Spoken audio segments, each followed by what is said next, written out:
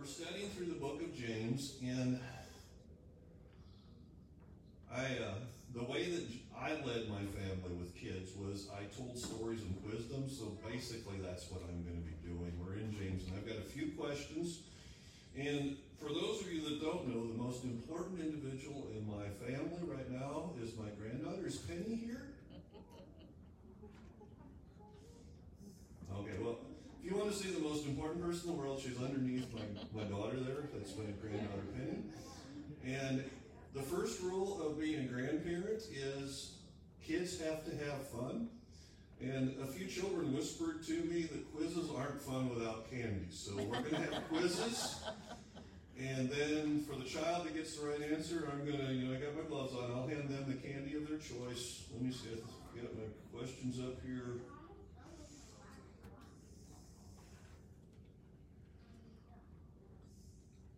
All right. In what city was the conference held in Acts 15, in which portions of the Jewish traditions, in which the early church decided which portions of Jewish traditions Gentile believers must follow? What city did that conference happen at? Raise your hand. If you get it right, you get candy. Over here, Maxwell family. I'll let the whole family be able to answer this. What city was in Acts 15? I heard Jerusalem. I'm going to give each child a piece of candy. Emily and Ryan, would you like a piece too? I've got plenty. There you go.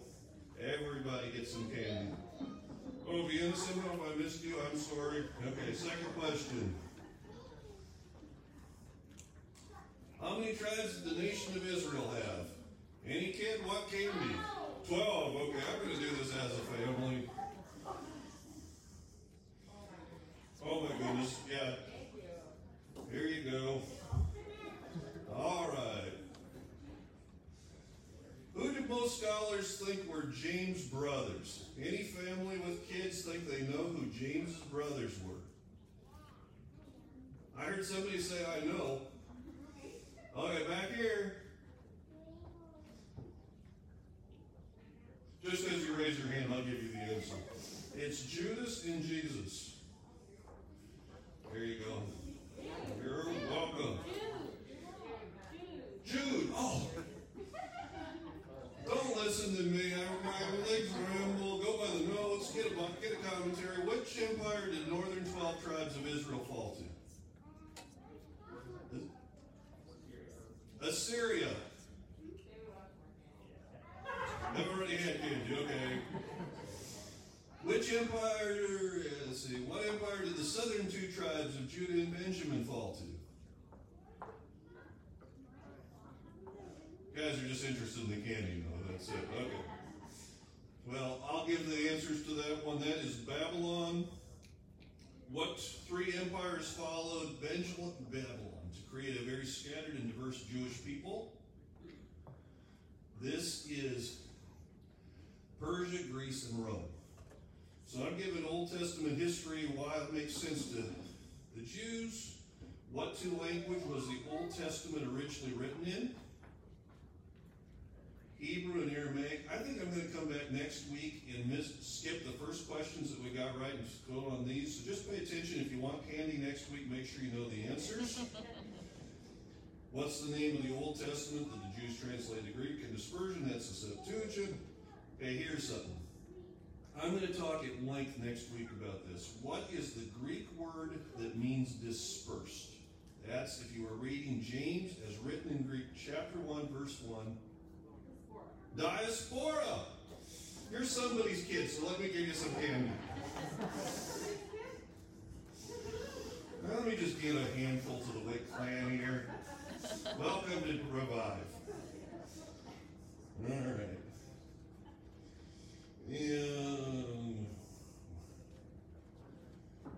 Okay, I think this is my last question. Thinking through how does this apply to us? What's the Norwegian word that's still used in the upper Midwest to express a wide variety of emotions? Donna Hager, I did a little lecture on this. Ufta. Dwayne and Audrey, you're probably the wisest people at church, but you were once somebody's little kid. Okay. Here you go. Have some candy.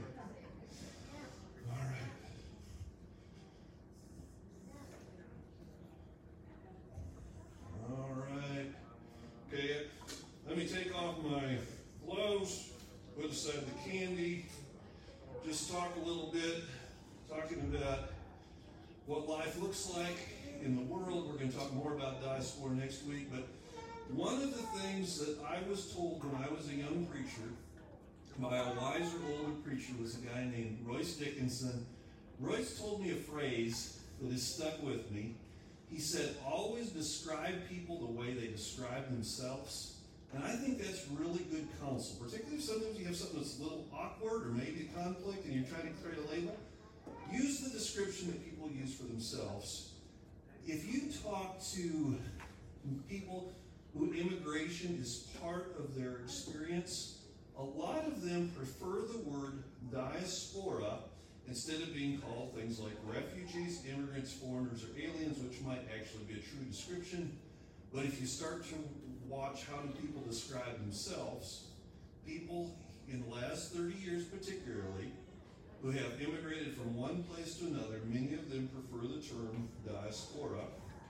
Now, it is the 4th of July weekend. I'm going to do just a little bit of American history, and I'll quiz the kids on this next week. I'm going to take off the easy questions, and since you know you're getting candy, I'll make some tougher ones next week.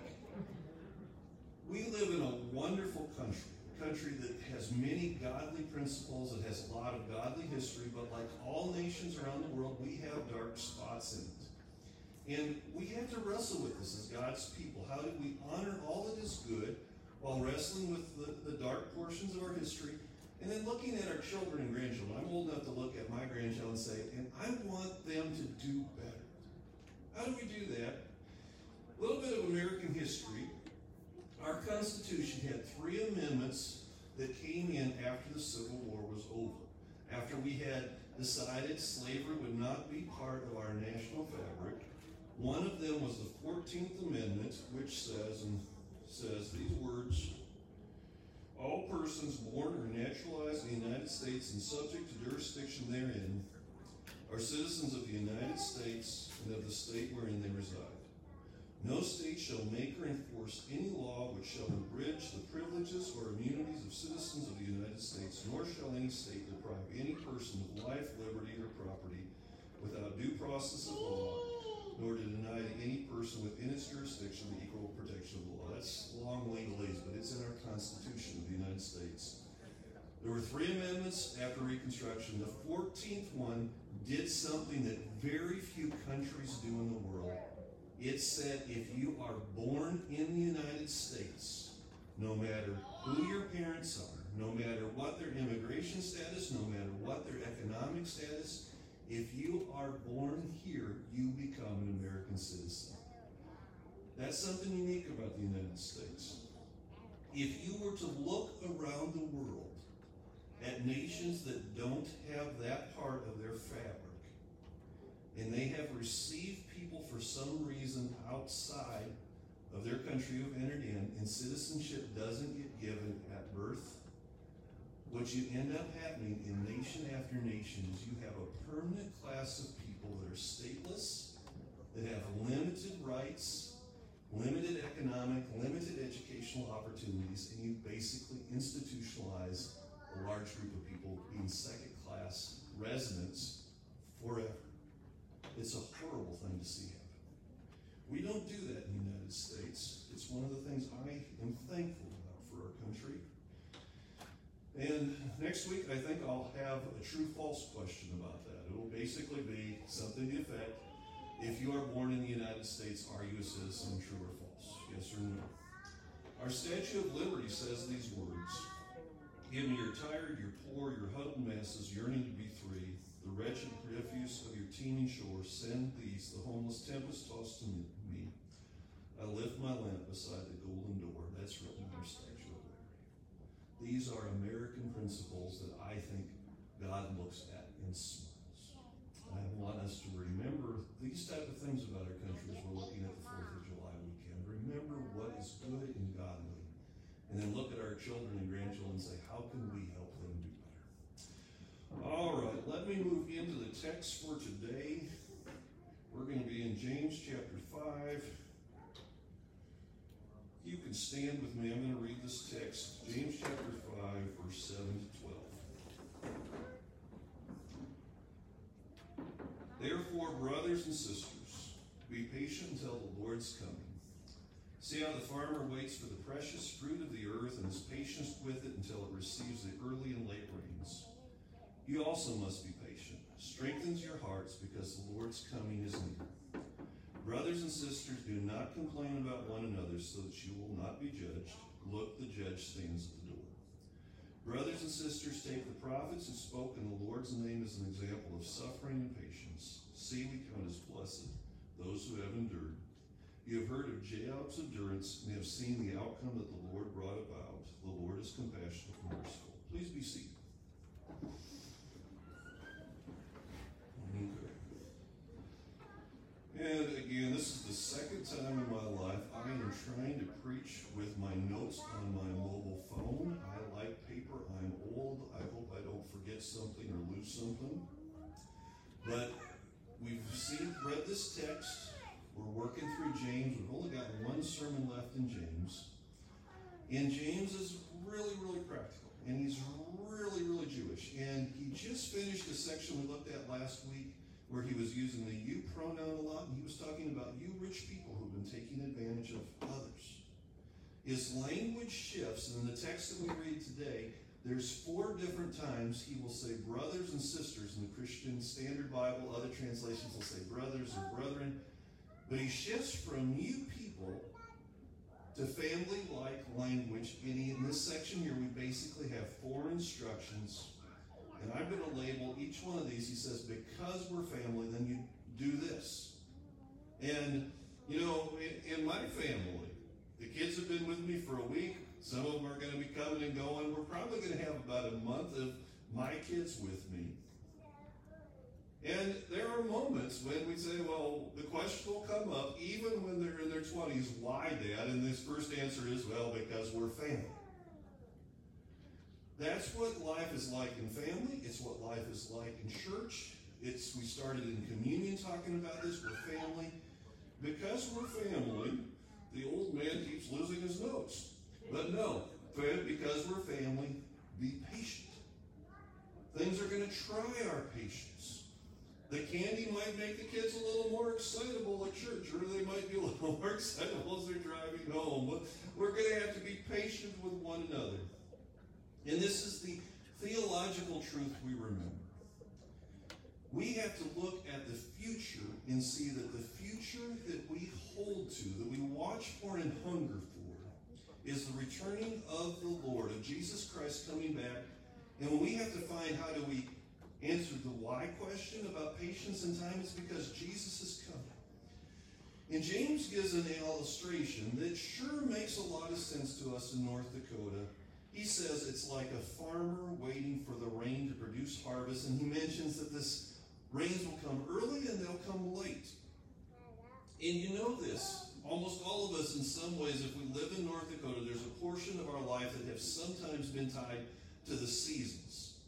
In getting up when the season is changing and tilling the ground and planting the seed, and then you kind of just recognize I've done everything I can and I'm waiting on the rain. It's outside of my control. And the only thing I can really do is control my emotions and be patient and keep calm and wait things out, because this is how our hearts become strong. And in eternity, Jesus' time is near. Just like that rain is eventually going to come. And even if we go through a season where it doesn't come, another year is coming. Jesus is coming. Second, because we're family, we don't complain. Now, I know that's the hardest one, for me at least. It's, we can easily find all of the things that are wrong with our family. It's not hard to do. We can find all of the things that are wrong with our church. And some of you will probably go, I wish the pastor hadn't given my kids candy as you walk out, while the kids are saying, can we come back next week and let's make sure I know the answers to the questions. We can always complain. And let me make sure I'm looking at the text well. So that you will not be judged. The Lord stands at the door. And that's very similar to words that Jesus spoke in his Sermon on the Mount in Matthew chapter 7, where he says, judge not that you be not judged. And if you take a look at that text, it says that by the standards that we judge others, it's going to come back to ourselves. If we look at other people and when we see their imperfections, we judge them harshly, well, you know what? When we have imperfections, we're going to be judged harshly. And I mess up so many things, I don't want to get in the habit of judging others harshly. I want to be gracious and kind because I know I need that. But he does have Jesus' words, and I'm working off of this. James was probably listening to his older brother Jesus a couple of years before this, not sure what he thought of his brother. He would become a believer later on, but he'd remember the words, and when his brother rose from the dead, he bought into it. He became a believer. He'd remember this. And Jesus also says, he says, don't judge, he says, but don't give what's sacred to dogs or pigs. And little practical old man advice. I'm going to encourage all of you to be gracious to one another. When you see the pitfalls and failings of your community or your block or your nation or the world, don't deny that, but be gracious. That your first impulses be, how can I help heal this? But sometimes, when we're trying to be gracious, we become foolish, and we start putting sacred things in front of people who are just going to destroy. And Jesus' illustration is don't give pearls to pigs or sacred things to dogs. We need to also make sure there's times where we keep some restraint and we don't be so gracious that we get ourselves in places where we're just torn to pieces. And if I had an hour, I'd have us all stop, hand out a piece of paper with some questions and talk about that. But let's keep talking about that one over time. Third thing, because we're family, we need to remember. And I hope when you're with your kids, or you are the kids with your parents, your dinner table is filled with stories. And those stories become the wealth of understanding from which you live. James gives basically two big categories. He talks about the prophets who were called by God and how they endured. Now, I'm going to give a quick theological summary of who these prophets are. Some people think that's somebody who's got the ability to speak about the future, and that's part of prophecy. I think the biggest part of prophecy, though, is someone that God's Spirit moves in, and they understand the history, and they understand accountability, and they look at what's happening in their community, and they say, people of God, we're not living up to God's standards. They hold the people to account, and they speak for God in moments like that. I think we need more people like that in Bismarck, in this church, in North Dakota, and in the United States, who have this gracious spirit where we recognize we shouldn't be complaining, we don't want to judge, but yet we can see the failings and we speak and say, we're not being accountable. How can we be better? But if you do that, without a doubt, you will suffer. You will lose friends. You will lose favor. You will have people exaggerate your faults. It's not pleasant to be a prophet. Most people, if they're called to it, ignore it. But we're promised blessings. In some people, I'm going to try to make big Bible questions simple and trust that you can talk about it and discover more. We'll hear the word blessed and think, well, that means emotionally I'm happy. I just have good things happen to me all the time. I really don't think that's what blessed means. I think it means that you're receiving the favor of God like a prophet. And he strengthens our spirit so we can walk and we don't give up hope and we find joy even when life is painful. And God's favor rests with us, and over time he shows himself faithful. He gives another illustration of a man named Job. It's an Old Testament book. It's about 50 chapters in length. I decided I won't read it all for you, but I've read it in the past. It's a simple story about some of the most difficult things of life, of a man named Job who's married and has children and has become very wealthy. And then Satan comes before God and says, well, the only reason Job follows you is because you've always been kind to him. You take away all those good things and let's see what he does. So God says, okay, let's give it a shot. And Satan takes away all of the good in Job's life and he suffers. He sees his children die. He loses all of his possessions. He himself becomes sick. His wife complains to him, and his friends come and accuse him. It's rough. And Job wrestles with God, and Job does complain, but he doesn't give up faith, and he endures. And eventually he's restored. And we need to remember this. What is God's nature? How do we remember and hold on to? James describes him as being compassionate and full of mercy. The word that we get compassion from in the Greek in the New Testament is splaxna, which sounds like spleen. And what it literally means is feeling shaky guts.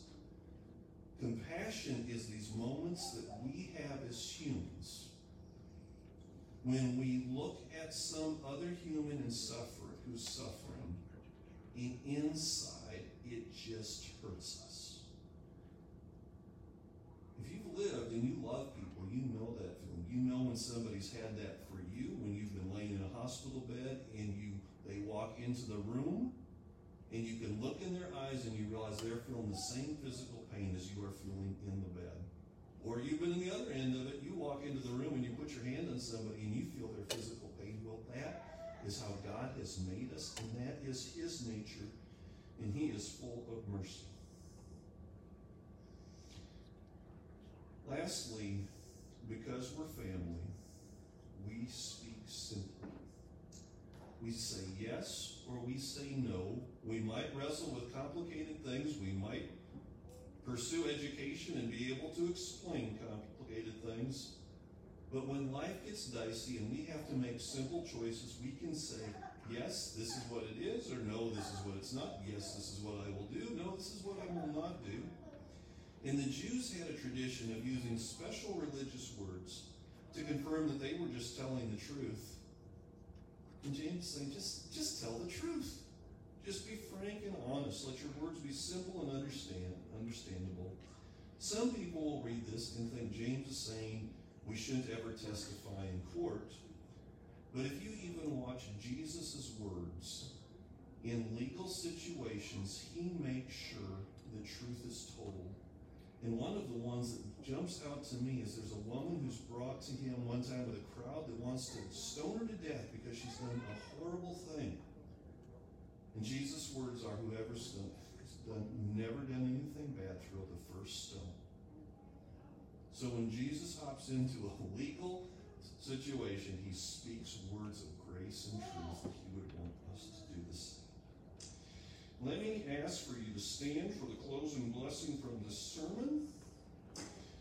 And then we'll have a song and be done.